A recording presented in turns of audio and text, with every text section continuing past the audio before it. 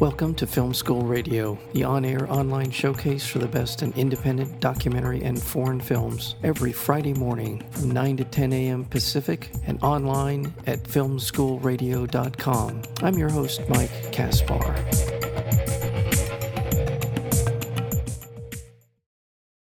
Midnight Family is set in Mexico City, where the government operates fewer than 45 emergency ambulances for a population of over 9 million people.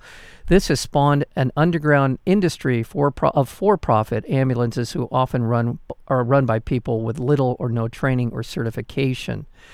An exception in this ethically fraught, cutthroat industry, the Ochoa family struggles to keep their financial needs from jeopardizing the people that they care for. Again, the film is called Midnight Family, and it has screened in over 135 film festivals around the world and won more than, I believe, 25 national and international awards.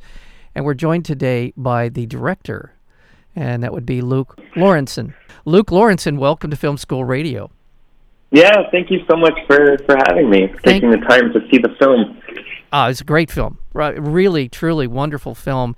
Very intimate, very, you feel like you're immersed in this experience that the Ochoa family is dealing with on a daily basis.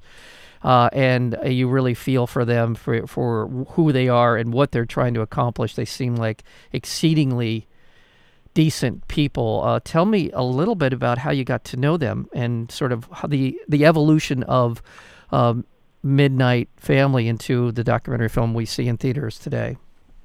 Yeah, so I was living in Mexico City at the time. This is in 2015.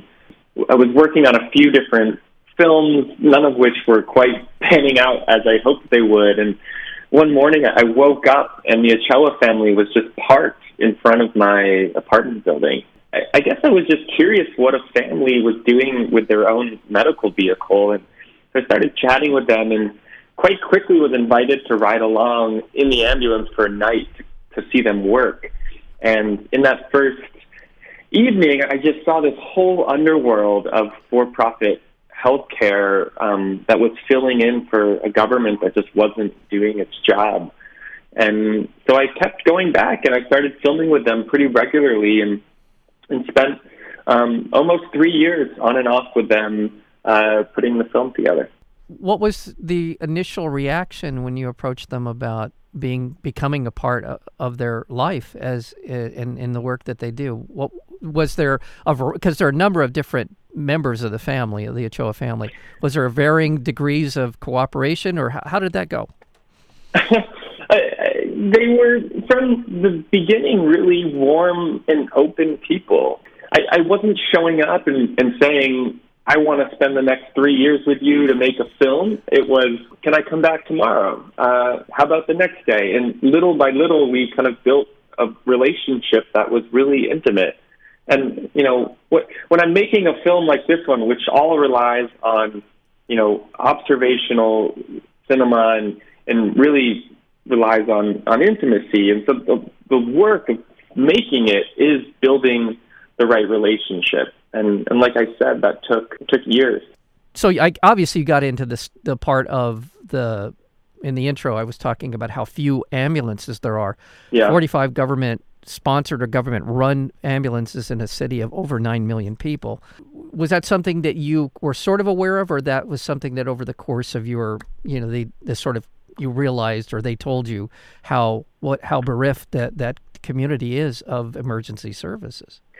It wasn't something that I was aware of at all. It's something that very few people in Mexico City know. You know, if you need an ambulance once or twice in your whole life, that's, you know, a lot. So, it's, you know, they're not on people's minds in a regular way. And the starting point for this film was never to make, you know, an expose of a broken healthcare system. It was, you know, a desire to make a family drama. And the Ochoa family, their personalities, just their kind of everyday life and need to kind of stay afloat was what interested me first. The more time I spent with them, I discovered that this was a really big systemic story as well. And I was just, you know, we would show up to accidents and I would just never see government ambulances arriving.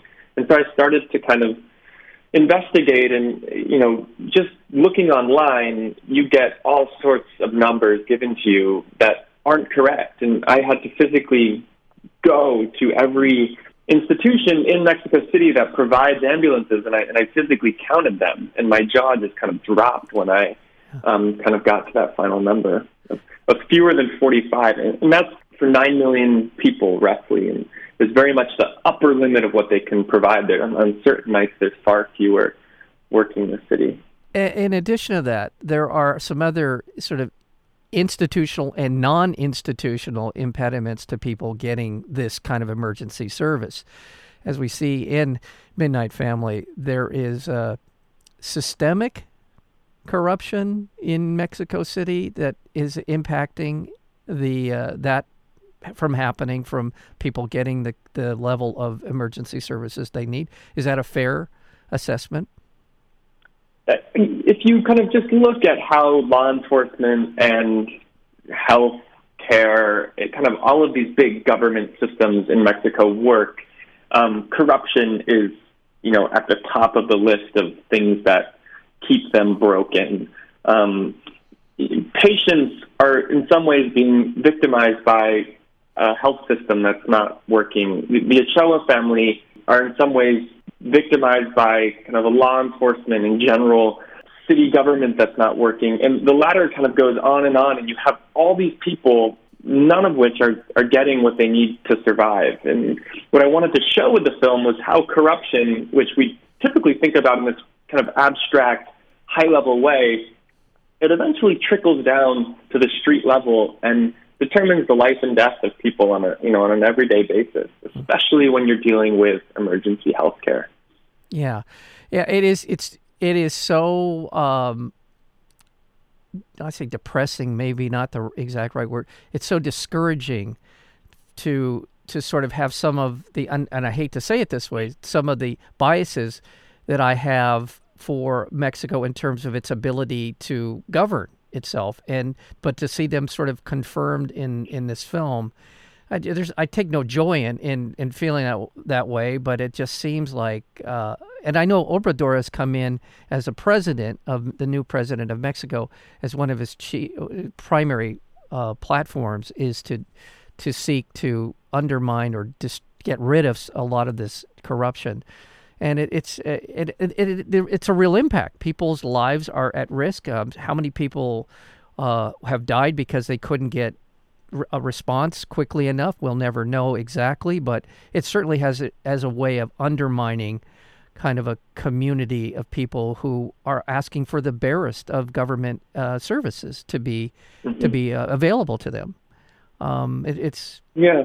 And at the same time, what I wanted to show with the film is how a family like the Ochoa family gets kind of caught into this. And, the film is raw and unfiltered, but it's also a time to kind of hang out with these people that are trying to make the best with a system that's giving them the worst.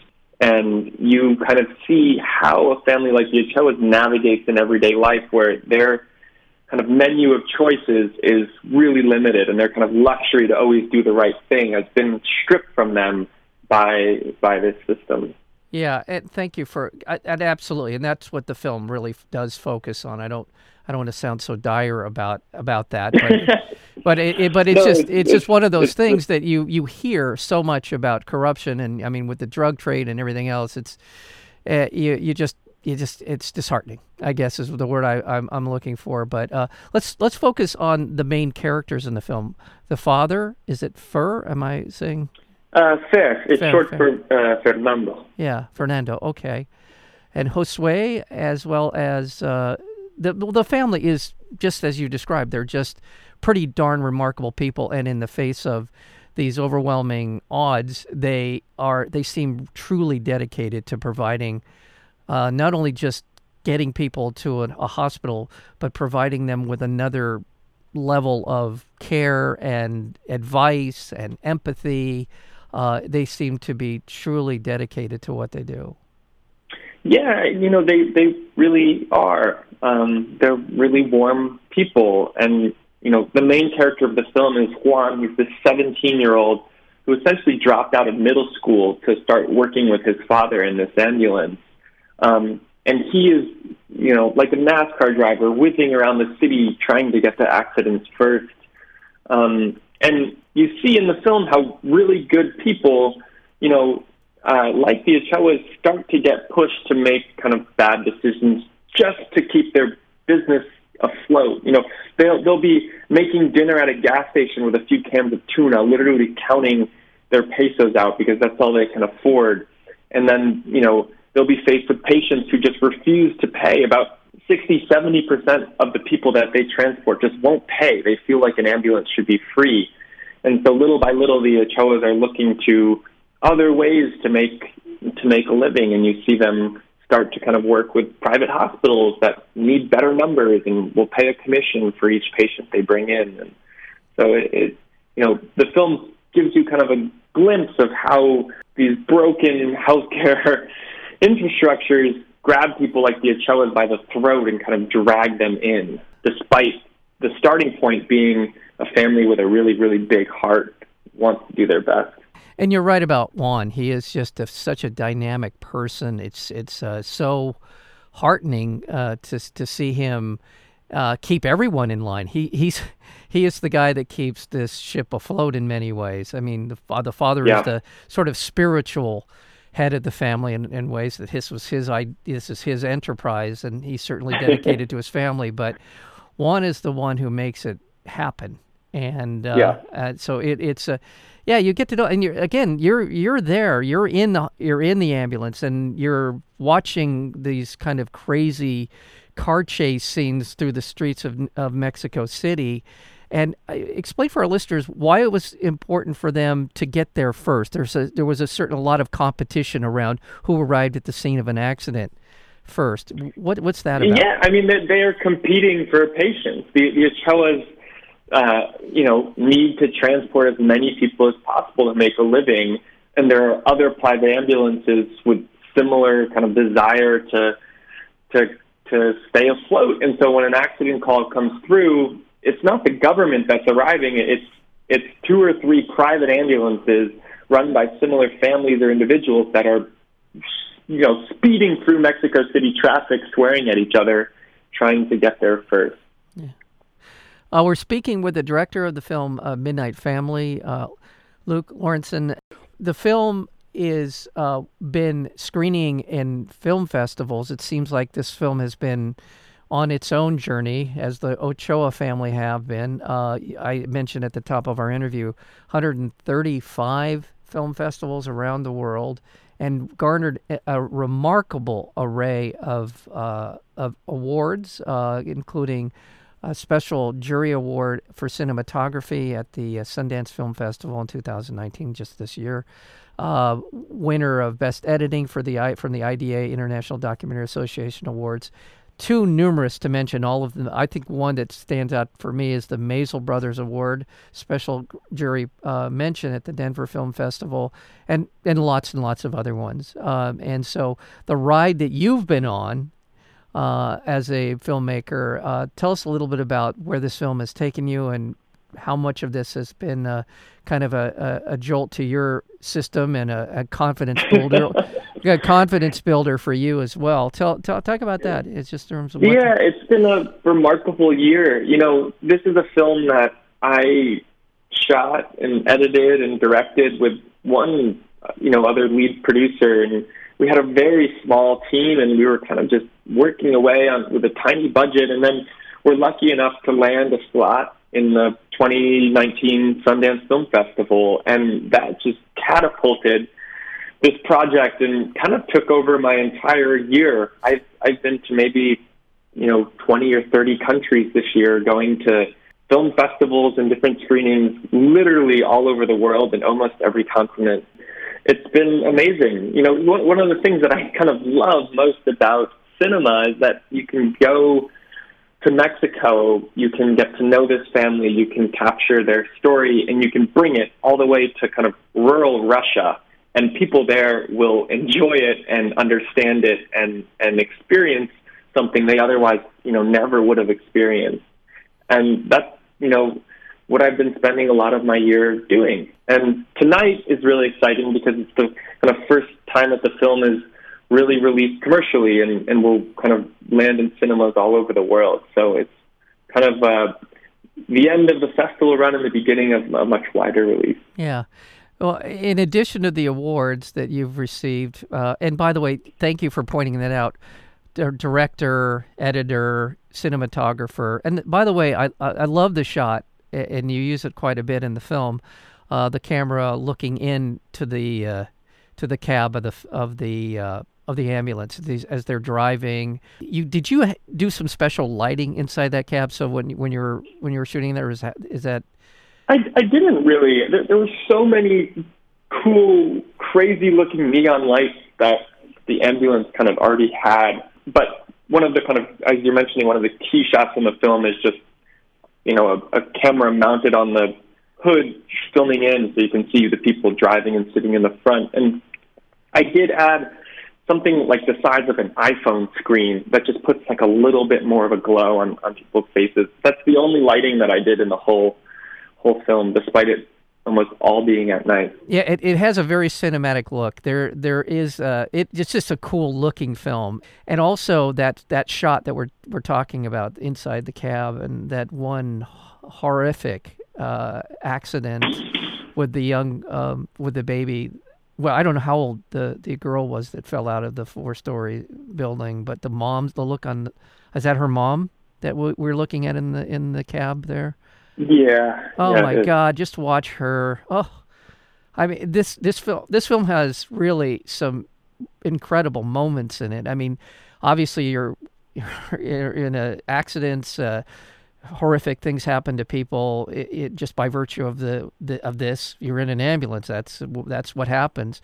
But there's so much going on, and the interaction between the Ochoas and the people that they're taking care of. It's just it makes you feel good about, even though under the circumstances this isn't the most pleasant of things to be taking in, but at the same time, your ability to kind of weave all this narrative together in a way that there's an arc to the story, and it's really wonderful. It's really wonderful. And just in the last minute here, the film, again, in addition to all the awards it's won, it's 100% on Rotten Tomatoes. It was selected as one of the 10 best films at the Sundance Film Festival last year, which that's some serious competition, and the reviews have just been off the charts. 100% on Rotten Tomatoes. I know that some filmmakers don't like me to even mention the word Rotten Tomatoes in the same sentence, but at the same time, when you get to this level, I think it's just a way of verifying what I see in the film, which is it is a remarkable film. And congratulations on this very intimate documentary about an amazing family, Luke. Yeah, well, thank you so much for taking the time to talk and for thinking about the film. And I hope others out there listening can come check it out. All the best to you. I can't imagine that you're not getting offers or you're getting some recognition that will help you in future projects. So anytime, come back, and I'd love to see future work from you as well. So thank you. Yeah, wonderful. Thank you so much. Thank you. Again, the film is Midnight Family. We've been speaking with the director, cinematographer, editor, Luke Lorentzen.